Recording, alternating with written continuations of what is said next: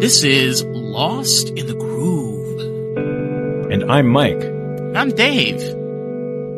We hippies have come together to spark change. So together, we give you our Society and Culture podcast. So with that, let's get funky and let the intro music play, baby.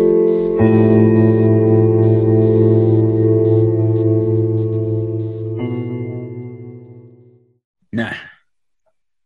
All right, so Henry, I am really, really happy to have you on. I've known you for what, about a year? We met up on Instagram through businesses. And funny enough, you have an experience with psychedelics. So we're doing a whole season about this. Why not bring you on? So thank you so much for coming on, man. Thanks for having me on here. I'm excited. I've been ready for this ever since you guys asked me to be on it. Oh, hell yeah. Let's do this. Yeah. So we're going to be covering LSD. Some like to call it the marmalade sky drug.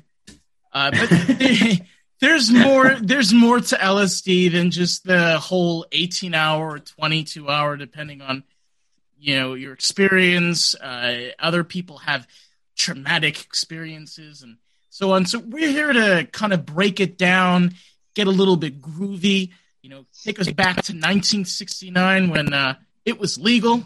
Yeah, there was a time in this country when it was legal, people. That was a thing. And kind of understand what has not been understood. So I always do this because this is just me. Mike? Yes, I'm here. Here. You're here. Okay. I'm here. Do you want to? Oh, okay. I'm listening. I'm also doing research and. Ooh. What kind of research are you doing? Well, LSD. That's what the episode is about. Oh, right. So I'm going through this list of stuff here just to kind of get caught up and see what's going on in the world of LSD specifically. Okay. What did you call it?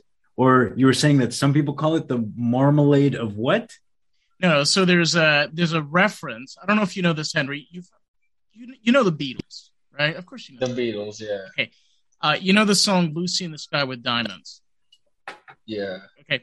So hilariously enough, Paul McCartney did a documentary which was called 123 earlier this year and was on Hulu. So in the documentary, they were asking Paul about the inspiration for Lucy in the Sky with Diamonds. So he says it has nothing to do with psychedelics. So me, I'm like,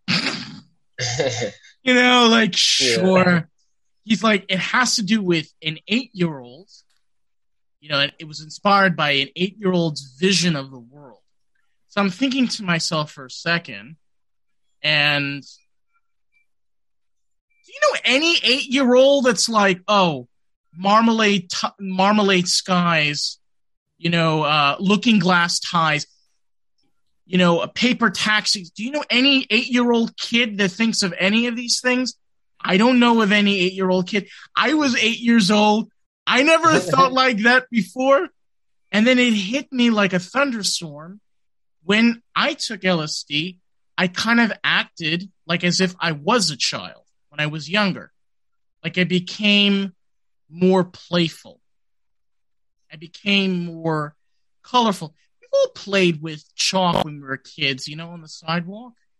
You remember that? You remember when yeah, draw on the sidewalk. Girls used to draw on the sidewalk. Remember how we used to pick all the weird neon colors and used to draw all those patterns? That's how acid gave me that visual interpretation. I was very intuitive with the childlike version of me. So what about you, Henry? What was your experience like? For my experience, I've had multiple experiences, but my very first experience I remember, I was in college and one of my friends called me. He's like, yo, there's this new drug that's going around. Have you tried it? And I'm like, no, like, what is it? And he's like, dude, it's LSD. Like, you got to try it. And so I go and I pick up 2 tabs from him. And I remember him telling me, like, oh, you got to be, like, somewhere secluded by yourself because you might freak out or something. And so I just, remember taking it in my basement one, like, late night. And I was expecting it to be like, weed, you smoke it, like, you feel something within, like, 5 minutes or so. I had taken the 1 tab and then took the second one because I didn't feel anything. And then about 50 minutes later, 50 minutes later, I'm playing Grand Theft Auto, and I just remember all the colors in the screen just like melting and moving around, and I'm just like, "Yo, it's working." Yeah, I'm like, "What is this?" And then I look at my phone. My phone's all moving around, and so I like get up, run into the bathroom, and look at my pupils, and my pupils are just dilated. And I'm like, all right, yep, this is it. This is it. Mm-hmm. And yeah, it was probably, I feel like it just like changed my way of thinking so much because like then I was in college. I didn't know why I was going to college. I just basically went because my parents had told me to. But I just started like questioning everything. And I'd say before too, like my mentality is I like listen to everyone or what they would tell me and just like go based off that. But yeah, after that, I literally just like started thinking for myself, like, why am I going to college? Like, what am I going to gain personally out of it? What age were you at this point? I want to say 20, either 20 or 21. Wow. Am I the youngest person that's done acid here? That's huge, man, for 2021. I did it when I was 17.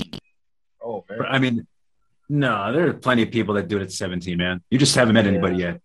Hey, yeah. I didn't have as a cool experience with Henry. My experience was I had the guy that I did it with. He was okay. I really hope he's not listening to this. So I'm not going to say his name. He was my coach in high school. Oh shit! Oh crap! Yeah, and he was an older gentleman. He was one of those guys that he was one of those guys like he met Eric Clapton. Claims. Okay, right. Okay. Anyway, so he only gave me a half a tab. Now, he basically controlled my entire experience, okay? So I was doing this like with a couple of guys, and I barely remember anything. The only thing I remember was, and this is very bizarre, I was in Brooklyn at the time, and I saw a gate that went into one of the parks, and the gate kept on changing colors. So it kept on turning from green to yellow to red, and then whenever I was walking into the park, my footsteps would change the pavement underneath. So everything around me started changing colors. And then just, bam, I woke up and I was on a couch with a cup of coffee. That's all I remember. That was like so I don't have a great experience as you do, the Grand Theft Auto and the high, but it was a very weird I only remember 5 or 6 minutes. Out of the whole experience? Yeah. How long do you think that half tab lasted? He claims I was out for about 16 hours. Off half a tab? Yeah. Wow. He must have had good shit or something. Something. He claims because I took it at 8:35, and then when I woke up with a cup of coffee, it was 7:03 in the morning. Now, you might ask yourself, how do I remember that 7:03 in the morning? Well, when I woke up, he had a clock in the living room. It was right in front of me, and I remember where the hand was pointing, and it was 7:03. So I don't know. That's not 16 hours. 8:45 to 7:03. That's 11. It's 10 or 11 hours. Why did he? You know what? I don't know, man. He's probably died of COVID. I don't want to be like mean, but Well, like it opens up a whole lot of new questions, doesn't it? what? Not I'm for me to surprised. ponder. I'm pondering. I'm wondering. Like I could see Henry's thinking, what's going on in Mike's brain right now? I think we're both thinking this right now. Like, what are you about to say? What's going on in my brain right now is this really awesome THC and some soju. Soju. So with that experience you had, Henry, you're saying that you had your depictions of college, which is really funny because we do have this idea now in society where we're forced to go into college, even though a lot of us, I don't want to go to college and I have other plans and other ideas with my career. I mean, fucking A, I've been doing CSR work for 4 years and now I'm able to actually get better jobs just based off of 4 years of customer service experience. So what was your take with that, like your conflictions with college, and what was the direction that you were looking forward after that experience? Well, after that, I dropped out of school. I stopped going because I was taking out college loans too, and I just didn't want to incur, more debt, especially going into something I knew I didn't want to do for the rest of my life. And what was going to be your major though? When I first went into college, my major was business, and then I switched my second semester to psychology. I wanted to be a therapist, but then actually my uncle committed suicide like that second semester, and so I took that as like I couldn't imagine having like my own clients commit suicide and like how much that would take a toll on me personally. And so I dropped out of school, and I just started working, and I still started dabbling in psychedelics a little bit more, just ask myself questions, because I know whenever I take psychedelics I feel like I can connect so much easier with myself, and then like spirit guides, like I'll have epiphanies of questions that I'm asking. And so I just started dabbling more into psychedelics, and then that's when I was living at Salt Lake City that time and ended up moving to southern Utah. Yep. With the Mormons. With the Mormons. With the Mormons. Those guys know business. Oh yeah. Oh yeah. Yeah. Oh, they run things there. That's pretty amazing, though, man. I mean, so do you attribute you dropping out to the experience you had and the questions that arose from it? Were those directly the reason? No, I feel like it helped me realize like college wasn't for me, and I didn't want to do that. Like, not everyone needs to go to college. Like, that's my parents' way of thinking too. It's like, in order to be successful, you have to go to college, get a degree, and get a job in that degree. But I mean, I feel like success is what you make it. Like, you can be pretty much successful in anything you want to do as long as your mind is there. And you leverage the internet. Yeah. It's so crazy because my dad was originally from Morocco, and he came here, United States, in 1970. My dad was actually not a very big fan of college. My dad was a plumber. He did construction, and he did that all with trade. So he did apprenticeship work, and he learned on how to do plumbing and heating and construction. And that's what he did until he passed away. So my dad was part of the generation where back then, even my mom, even my grandparents told me it wasn't this, like, there were people that were going to college, but it was usually like the higher elite families that pushed towards college. Everybody else was kind of like, just become an electrician, just become a plumber. Why spend money to go to college? And then in the 90s, we had this whole shift where it just became this whole shift of like, no, everybody has to go to college. But think about this for a second. When did this all start happening? After 1972, once psychedelics were put as Substance 1 drugs, they were banned, we slowly started to see within the next 20 to 30 years of this corporate control of getting more people in a controlled working environment, because less people can be controlled now. They're not taking as many psychedelics as they was before. Well, there's a correlation between like what you're saying and other things too. So you were asking like, when did this all come to be, where everyone was kind of pressured to go to college, that it became a social norm? Part of it kind of started in the 1950s, man. And it actually started with bankers.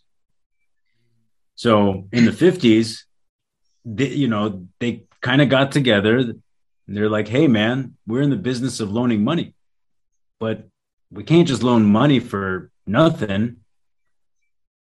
We need to have a product in between. So what did it become? It became the American dream of sorts. At least that's how it was labeled. So everyone needs to own a home. No. Again, the product in between. I understand that, but I'm just telling you, I get the banker's perspective, but I'm like, nah. Well, fuck nah. But no. as a transition from houses, the next thing were cars. Everyone needs to own a car. And then you obviously know, because of the conversation we're having, what came next. It became college education. So essentially tethering and enslaving large masses of people for much of their lives. So people who become married couples, become parents, they buy a house, enslavement for 30-year mortgages, buy a car, minimum, 3 to 5 years for that. And then when their kids grow up, here's college. That's 6 figures these days, if not more. So this is when it began, to answer your specific question. But like you said, nobody needs a house. You might need a car, but you may not need a college education. I mean, for example, Henry, you were saying you initially thought of business. I mean, some of the brightest minds out there that were successful in business, later on in private interviews, are preaching to the public and telling people like, man, I went to college for business, and these professors were trying to teach me about business when not even they even owned businesses. So they're teaching you out of a textbook, but have never actually applied any of these principles. Yeah. So, yeah. I think also, a really also good important point is, Henry, you know this, I consider myself a part of the whole hippie culture. And it's not like the whole thing of wearing leather tassels and, running around naked at festivals. That's not what being part of the hippie revolution is all about. It's this idea of understanding what psychedelics are about. They knew what psychedelics were back then. They didn't know enough. They didn't. They just knew like, oh, okay, this opens up your mind. But now we have all the tools and the research to back what their experiences are. And the stories. And the story, exactly. And the stories of millions of people. So different compared to then. So in your perspective, Henry, I know you're a part of also hippie culture. how do you view psychedelics through that aspect? It honestly helped me like connect the dots, like as far as humanity goes, like and why they took psychedelics back then, as far as opening up their mind and like realizing like, hey, why are we going to war with all these different countries? Like, why are we fighting over, this person being black, this person being white? Like, we're all basically one race, and that's all that matters. It's like the government just trying to divide us by putting, Labels. labels like Republicans here and Democrats there and black here, white there, and then like try to socially divide values. What each of these groups value in terms of their their demographics. Yeah. Yeah. And to the point, I feel like on a subconscious level, like because we've listened to that for so long, so many people have just started creating their own labels in a way until it's like everyone's just segregated and like don't associate with people that aren't like them. But I find it cool because I feel like I learn more about the world and how things work whenever I like meet people that aren't like me, and it opens my mind even more. Like talking with people with different perspectives, right? And this is what we're doing. It's an eye opener, psychedelics, especially LSD. There's so much to learn, and there's so much misinformation and so much putriny and absolute shit. I didn't tell you this, Mike. I read an article from one of these papers that were saying that LSD is a drug that destroys your brain. And according to this lovely paper, it basically causes your brain to think a certain way where you're fucked. So, I mean, if you got bad LSD, maybe, or if you just took too much. And I'm like, well, just make it legal. Okay? Just make it legal. We don't have to deal with any of this shit. That solves one problem. You got problem number two. The problem number two is people thinking for themselves for the first time ever. Yeah. No longer comparing. What is it? Roosevelt said something really amazing, and it has stuck with me for years since I've learned it. And comparison is the thief of all joy. And without psychedelics, we're kind of going through these programmatic behaviors throughout our lives, from childhood, whatever we gain from our parents, and then from our social circles or circle of influence, and then even beyond that. So like that's danger number two, is people begin to think and question everything that was once really, really like critical for their like bubble of existence. Yep. And that was what I experienced my like very first time taking it.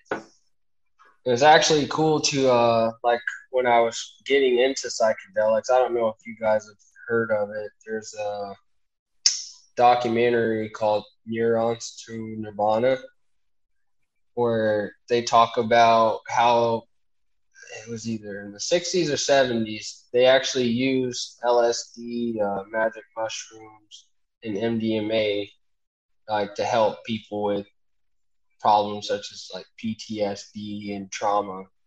And it actually it was I know you're talking about it was 1971, and they had a very big problem because the researching team at the time, the Nixon,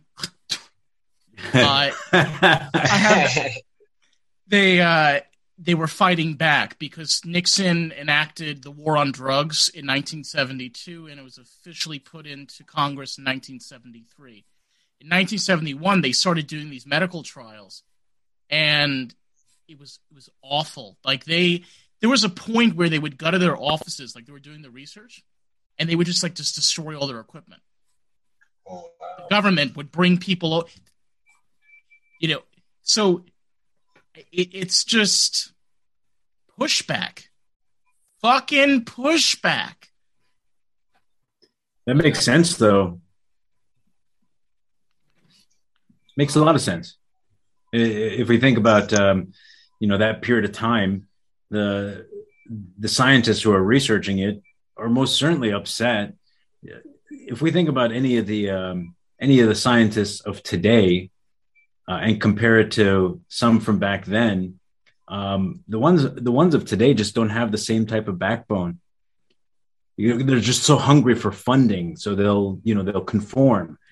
But 40 years ago, we had people who understood the absolute necessity to be able to study things, because that's how we'll learn, if we can study them. But if you ban them and you destroy people's labs, and prevent them from, especially think about it back then, right?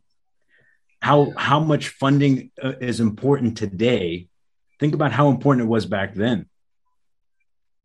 You need money to run these programs. And so, yeah, it's like those guys wouldn't have stood for it, but there wasn't much they can do. These days, the government has total control over a lot of these aspects of chemicals and their research and their further developments. But things are changing. We've been seeing it, man. That's why we're talking about it now. Yeah.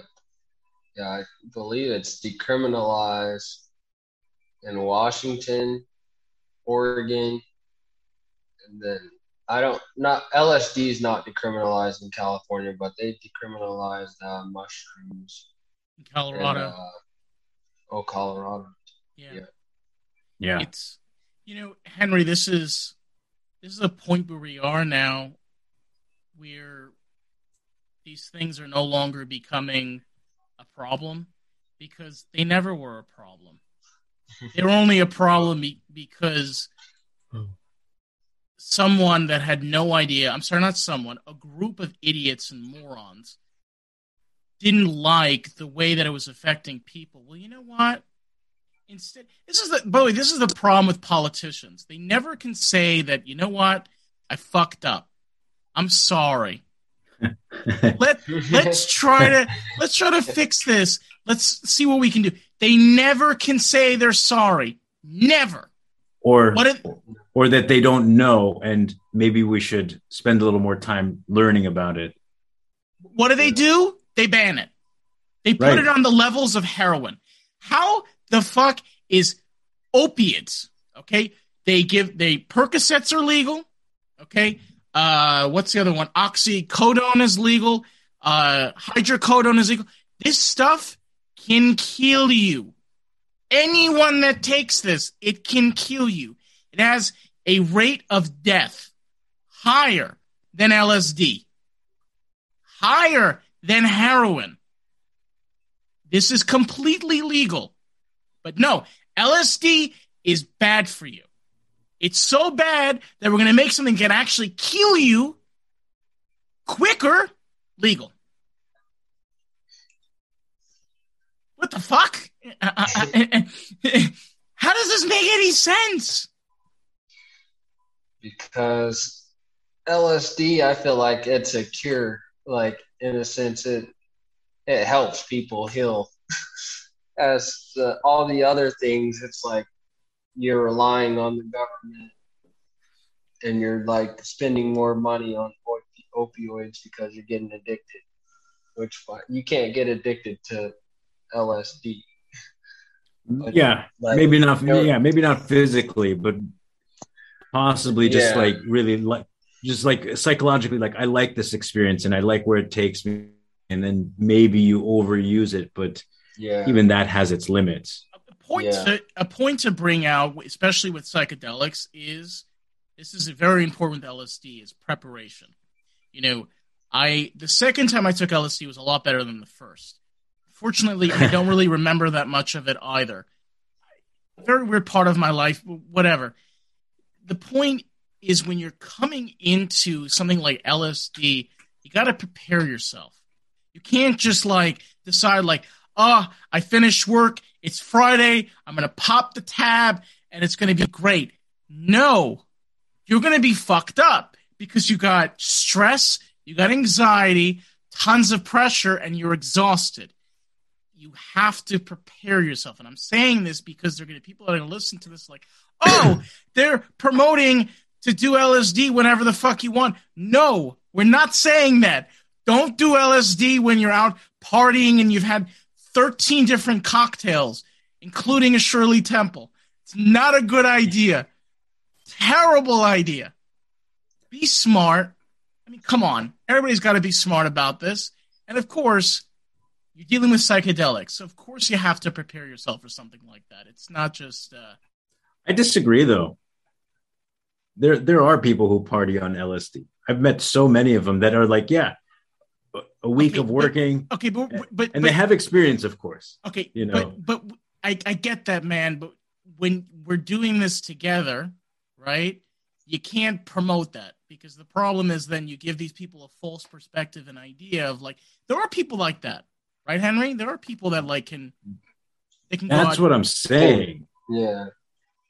That's what I'm saying. But I'm just, I would just say, like, if you're going to take it, be responsible about it. Like, don't go and drive your car or operate a motor vehicle or anything. Like, if you're going to take it, at least get an Uber somewhere if you're going to party with it. When I take it, like, I like to go camping with friends and just I'm out in nature. That sounds, I've never done that before. Now, see, oh, come on, man. I want to do that. I want to do that. You should, man. That sounds ideal. Hey, maybe I can come out to California. That's kind of the whole point, isn't it? Maybe I can come out to California. Maybe we could do a camping trip. Do an LSD. I'm planning a camping trip this next year. I'll tell you the dates after. Hell yeah, I'll book the tickets. Fucking book the tickets. Yeah. Joshua Tree. Joshua Tree's nice, man. Yeah. I told you this. I did peyote in the Mesa Desert in Israel. Dude, there is nothing like doing psychedelics in the desert. Now I understand why. I'm Jewish. Now I get it, how they managed 40 years in the desert. They did psychedelics. They were fucking high. In the desert. Yeah, man. They were fucking high. Fucking high. Beautiful. Oh, that's awesome. But yeah. Go ahead. No, go ahead. No, I was gonna. I'm gonna freeze. Wait. Yeah. What I was gonna say, most importantly, is like, just for all listeners to remember, like, none of these episodes are a piece of content where it's suggesting you go out and do this. These are personal experiences. And though, just like what Dave said and what Henry said, like, you should be responsible. You're an adult. If you're doing these things, do them at your own risk. But the most important thing to take away from it is that the experiences that we're sharing with people is so that we can bring a little more awareness to the positive aspects of what these chemicals are doing to people. That this is probably the most important aspect of all of it. Yes, you can probably have a great time on these things. I did say that I have met many people who most certainly do party with these drugs after a long week, among many other things, I'm sure too. But when you say, Dave, preparation is important, I think that is more so relating to individuals looking to heal from it. Like you said, Henry, you were saying, like, it can heal people. It can do these amazing things. Well, for individuals looking to walk down that journey, then yes, preparation is most certainly important. jumping into it without knowing exactly what you want to achieve is going to be tricky. You may discover things that you're ready for, and you may discover things that you're not necessarily ready for. So like, I want to lean towards asking you, Henry, when you did this the first time, how long until you decided like, hey, I think I'm ready for my next try? And what were your expectations like? Were there any expectations? Usually, I think after my first time, I did it again, maybe like 2 or 3 weeks after. But I like went hiking, and like I was telling you guys, my uncle committed suicide, so that took like a big hit on me.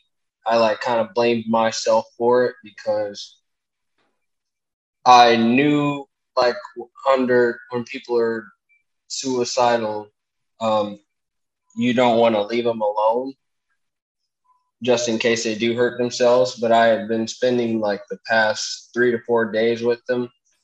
And like the very last night, I was with another uncle, and he was like, "Oh, just leave him. He'll be fine."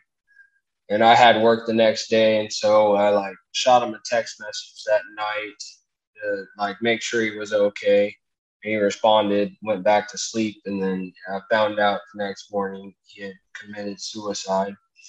And so, it took like a toll on me a lot. I dropped out of college, and then from there, I like started taking psychedelics, and it kind of helped me like realize like, hey, even regardless of if I would have been with them like that last night, he still had these tendencies. Like he was sick, and he probably would have done it anyways. He was drinking a ton and mixing it with just different antidepressants. So there was like nothing I could really do about that.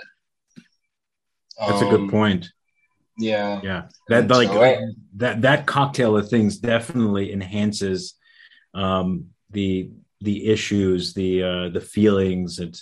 It can strengthen the desire. It makes things. I mean, I in a way I can kind of relate. I mean, my cousin, she committed suicide a few years ago, and I didn't really know her very well. Her husband was a piece of shit. He got her addicted to really terrible drugs and just destroyed her career. She lost her nursing license. She just was broke. And when I found out that she died, it killed me. I mean, for the past 4 years, I've seen so much death. I mean, my cousin died, my aunt died, and then a year later, my dad passed away. People are afraid of pain. People are so terrified and mortified of pain. But pain is what makes us heal. It helps you grow. It does, and it makes you a stronger person. You know, sometimes, especially like with LSD experiences, it can be painful, but it's the pain that helps you heal. Again, I'm talking about healing-wise. I know, Mike, you're talking about people that want to do partying, but what I was kind of focusing on is the healing aspect. But I think was what Henry was talking about, too, going through the suicide with your uncle, dropping out of college. It's a healing period that's very difficult to get over. You don't know what to think. You don't know what to do. Yeah. Well, that's why I had that follow-up question is, because I wanted to clarify in between a lot of the things that we had talked about and what you had mentioned. And that's why there was a follow-up of just like, cool, what happened after the fact? So you had lost your uncle, and that's when you decided like, hey, I'm going on a hike. This was so from the time that you did your first tab or two tabs to the time where you went hiking, in between those 2 weeks, that's when your uncle committed suicide? Oh no, man. It's probably a month after but yeah, a month after that. Yeah. So the second time was like just a couple of weeks later, you were going hiking. What were your thoughts about that? That's where my follow-up was really kind of aiming towards, is trying to understand, like, cool, what drew you back to the experience?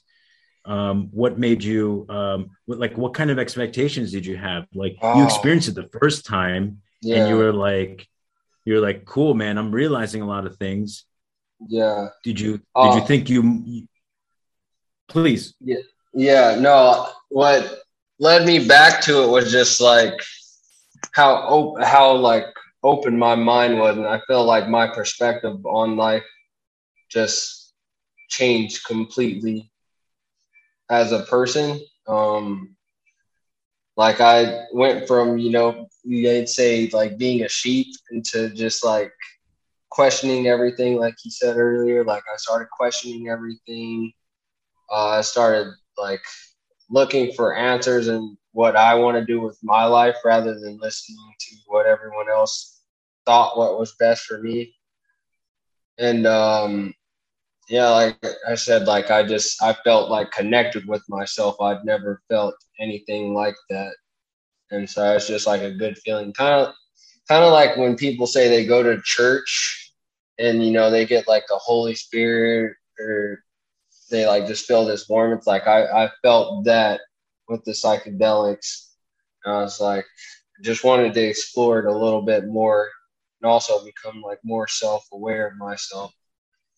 And it also allowed me to like look into shadow work, like just generational curses and like why I did certain things the way I did them. And that was from like my upbringing, from like parents, they're passing off things. And so just becoming more aware of those things and like things or actions I can take, to change those.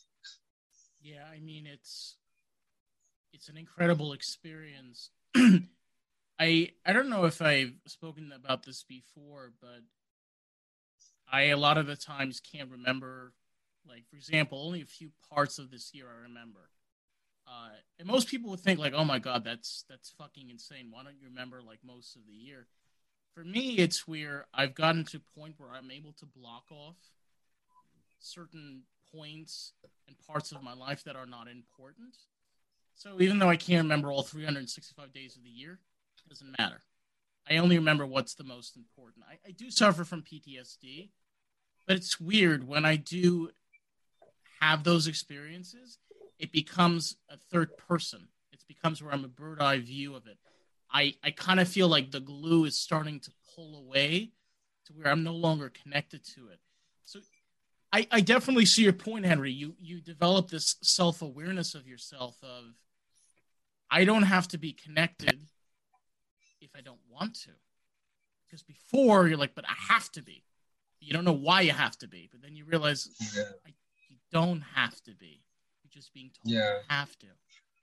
So Yeah. there.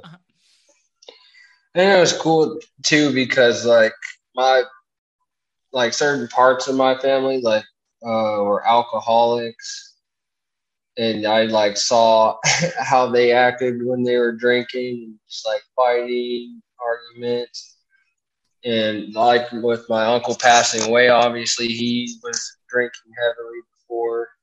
And so I like knew I didn't want to go down that route. And the fact that like I was taking LSD was opening me up to like just who I am. And it was like a positive experience. Like I felt like I gained something from it every time and healed certain parts of myself going into it. I felt like it was a lot better than, you know, taking pills or, getting drunk, just going through alcohol, cases of alcohol. And so Right. I just kind of stuck with that over That's those things. positive. That's very Yeah. positive, man. Like you decided, maybe much sooner than you would think, that like this life isn't for me really. And but how do I break free of it through all the generational programming?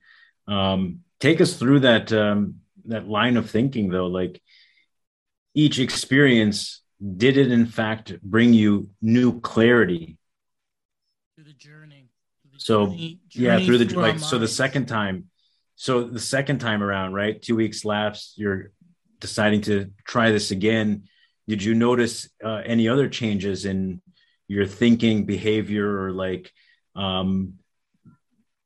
epiphanies of? I would say, like I became more like just artistic.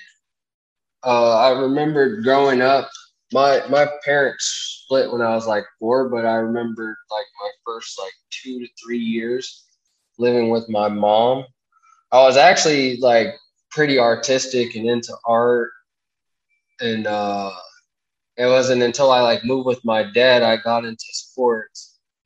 But I think yeah, taking it just brought me back to that like childlike nature, and I got back into just like art, drawing.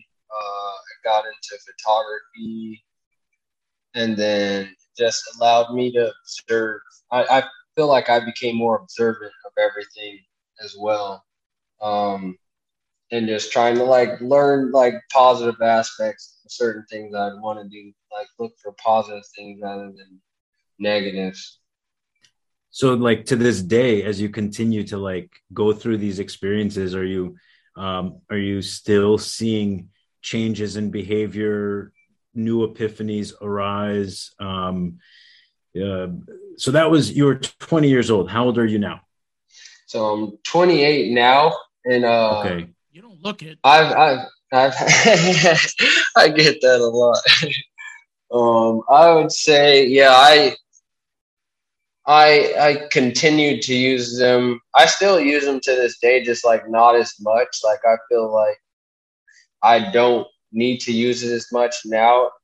I can like somewhat tap into like that feeling just breathing and meditating now. Like I don't really need LSD, but like I still contribute it to like getting me to this point. Um, Fascinating. yeah, and I'd say like I've Yeah. become still more like artistic in my craft. And when I do take it, I like do have epiphanies. But more so now, I just honestly I enjoy like people that have never tried psychedelics. I like giving them their first experience to like seeing what it is for themselves, and so they like know what it is. And it's been interesting. Like I You've become a shaman? Is that what you're saying? a little bit, yeah. I get more joy. I get more joy out of like taking people, especially like I'll take people on hikes or in nature, and they can have their experience, and I'll What guide them. what drew you to nature specifically with LSD? I just like how calm and peaceful, like just being in nature is. And I feel like I gain understanding of who I am through nature. I feel like if a lot of people sat and watch like nature, spend more time in nature, they'd learn a lot about themselves. It's a very it's very true. I mean, I love nature. I love camping. I love being in the outdoors, and I get that. From my perspective is when you're on LSD, when you're out in just picture this scenario. You're in a forest. There's no light pollution, and you see the night sky, and Mm-hmm. you can hear the birds chirping. The night birds, they're chirping. And if you're in August, you can maybe hear the crickets. They're crackling their knees. You have all these noise and all of these the colors and the light and the trees and the ground and the feeling and the texture. When you're on LSD and you're hallucinating, you become the nature. Yeah, You're not in nature. you are. Yeah, I feel like I that. definitely get where you're coming from. Yeah, and it's incredible too because when I like take psychedelics and I'm out in nature, I have like some of the most profound like experiences. Like there was a time myself and two other friends we were hiking up in this canyon, and I was just whistling. Like I like to whistle when I'm out in nature.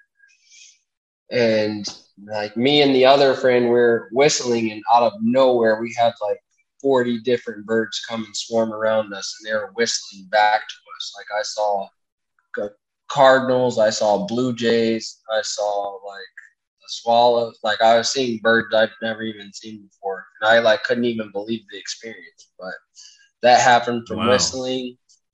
There was another time, like a friend and I were hiking. We came face to face with a mountain lion, and like the mountain lion didn't do anything, just sat there, like looked at us and let us go right back down the mountain.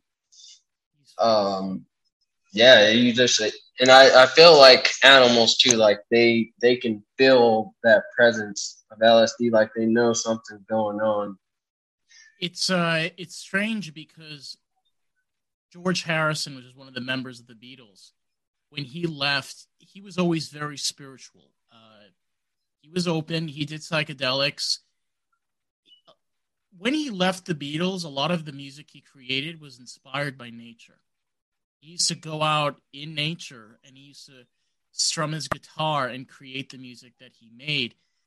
And I urge anybody to do this. You can listen to some of his albums and his music.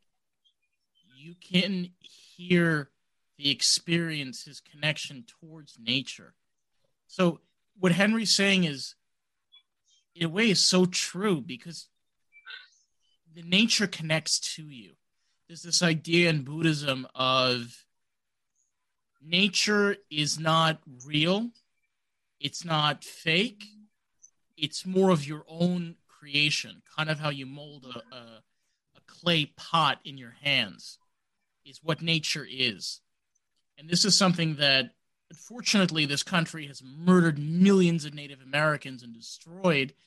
But this is what Native Americans did for 12,000 years. You know, you might say, why the fuck didn't they like build cities? Why they live in stupid teepees? Like, they had the ability to do this. The reason why they didn't was each tribe had a different connection to the land that they were on. Some connected to the waters. So they wanted to be as close as they possibly can to the rivers, to the oceans, so they could fish. Some felt more connected to the fields. They wanted to grow corn and plants. You see where I'm going with this? It's all about them making nature for themselves as their own. And that's the whole experience when you put it into that view. So, Henry, when you went through this experience and you realized how much nature was kind of getting integrated into your life, do you continue to do it even without LSD? You still go hiking, right? You still do those activities without the intention of taking something. It's more so just to be out there. Yeah. Mm-hmm. And so, I'll go hiking, and since there's mountains here in California, but if anyone's ever been to Utah, like we're spoiled when it comes to mountains and the beauty there. But like, I do like the beaches too, so I'll go and spend time at the beach, just sit by the water and listen to the waves. Crash on the rocks. The shimmer of the water from the sun. And you've probably hiked a lot of the places I've hiked over the last 10 years, all around these mountains. Yeah. So I can only imagine we've probably done a lot of the same ones, because there's a lot. I mean, are you in Southern California? Yeah, SoCal, yep. Okay. He's in Los Angeles. So both of you on the same place. But me, I'm here in the East Coast with 0-degree weather outside. So this is something like people do not appreciate. You guys are in great weather, and you guys have great landscapes for hiking. I mean, out here, it's jack shit. We got... And $5 a gallon for fucking gas. Oh, there's a gas station I saw the other day. It was like $6. I was like, are you kidding me? God damn. It's ridiculous. It's getting crazy out here. I know I have some associates who own gas stations. I was just asking them, like, you think we'll hit 10? And they were they firmly believe like there's a possibility that we will reach $10. That is insane. But I would literally be biking after that. Yeah, right. I mean, it's a good thing. My job is 3 miles away from where I live, so I'm blessed in that regard. But seriously, though, the things that you have described, a lot of people have described in their experiences, and it's just remarkable to see it again and again. I myself have experienced it. Dave has experienced it, and to hear it from numerous people. For example, like your connection with nature and kind of the peace that you found there. Nobody quite understands at first, but as you continue to do it, you kind of find this connection with the planet, very similar to the connection that you made with yourself for the first time, right? The self-awareness that you're getting. Well, the awareness that comes about you when you're connecting with nature and you realize just how integral it is that like we are part of this environment, and it's very, very important, just like what Dave was saying, that we can make the environment just as much as it makes us. And look at what humanity's decided to do. Just cities everywhere, 7-Elevens on every corner. Yeah. With the hot dogs and pizza at 4:00 in the morning. And taquitos. Don't forget the cream cheese taquitos. Jalapeno cream cheese taquitos. We don't have those out here. I'm sorry to hear that. Oh, what? Yeah, we have buffalo chicken taquitos and cheeseburger taquitos, but we don't have any of the cheeseburger. Yeah. Okay, whatever. What about the Monterey Jack chicken ones? Rarely. We usually have those in the summer. Dude, you're missing out on the. You know what? For the most part, the jalapeno cream cheese can't be that bad, because anything else that they got on that taquito menu can't be all that kosher. No, and I don't eat pork either, even though I don't keep kosher. I love how we went from LSD to 7-Eleven, but before we wrap, we got lost in the groove, man. Oh hell yeah, man! Before we wrap up, I think it'd be a good time to put a spotlight on Henry. I know you're going to be here for another 2 episodes, but we want our listeners to know, who the fuck are you, man? Why don't you introduce yourself? And where can they find you on social media? So my personal social media is Henry IV Kemp. And then I also have a clothing brand. David's actually wearing a sweatshirt right now. It's called Hippie Culture. With the tab of acid. With the tab of acid on the tongue. Yeah, that's also what, psychedelics got me into just like the fashion industry too. And just like my brand's about bringing humanity together, like breaking all these labels and social groups and just helping people to come together and realize like, at the end of the day, we're all different. That's like the unique part of ourselves, but we can be different and still like mingle with one another and accept each other as we are. Right. Build cohesiveness. Yeah. And to leave off, I'm going to quote John Lennon. This is what I do.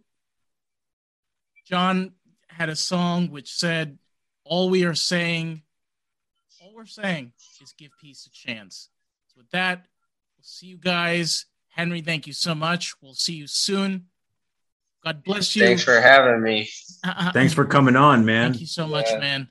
Before we go, though, like one last question for you, Henry. I think people would want to know this before we have you back on.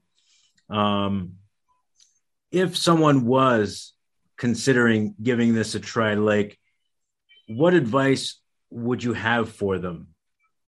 Just one piece of advice, most critical one. If they were like, I think I want to try this. I'd say big thing is become an observer.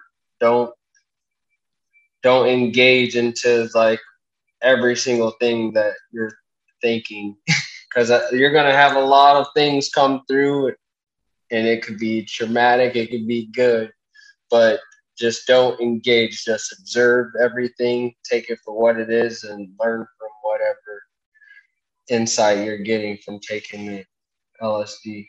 Fucking brilliant. Yeah. Thank you. Thank you so much. All right. Thank you.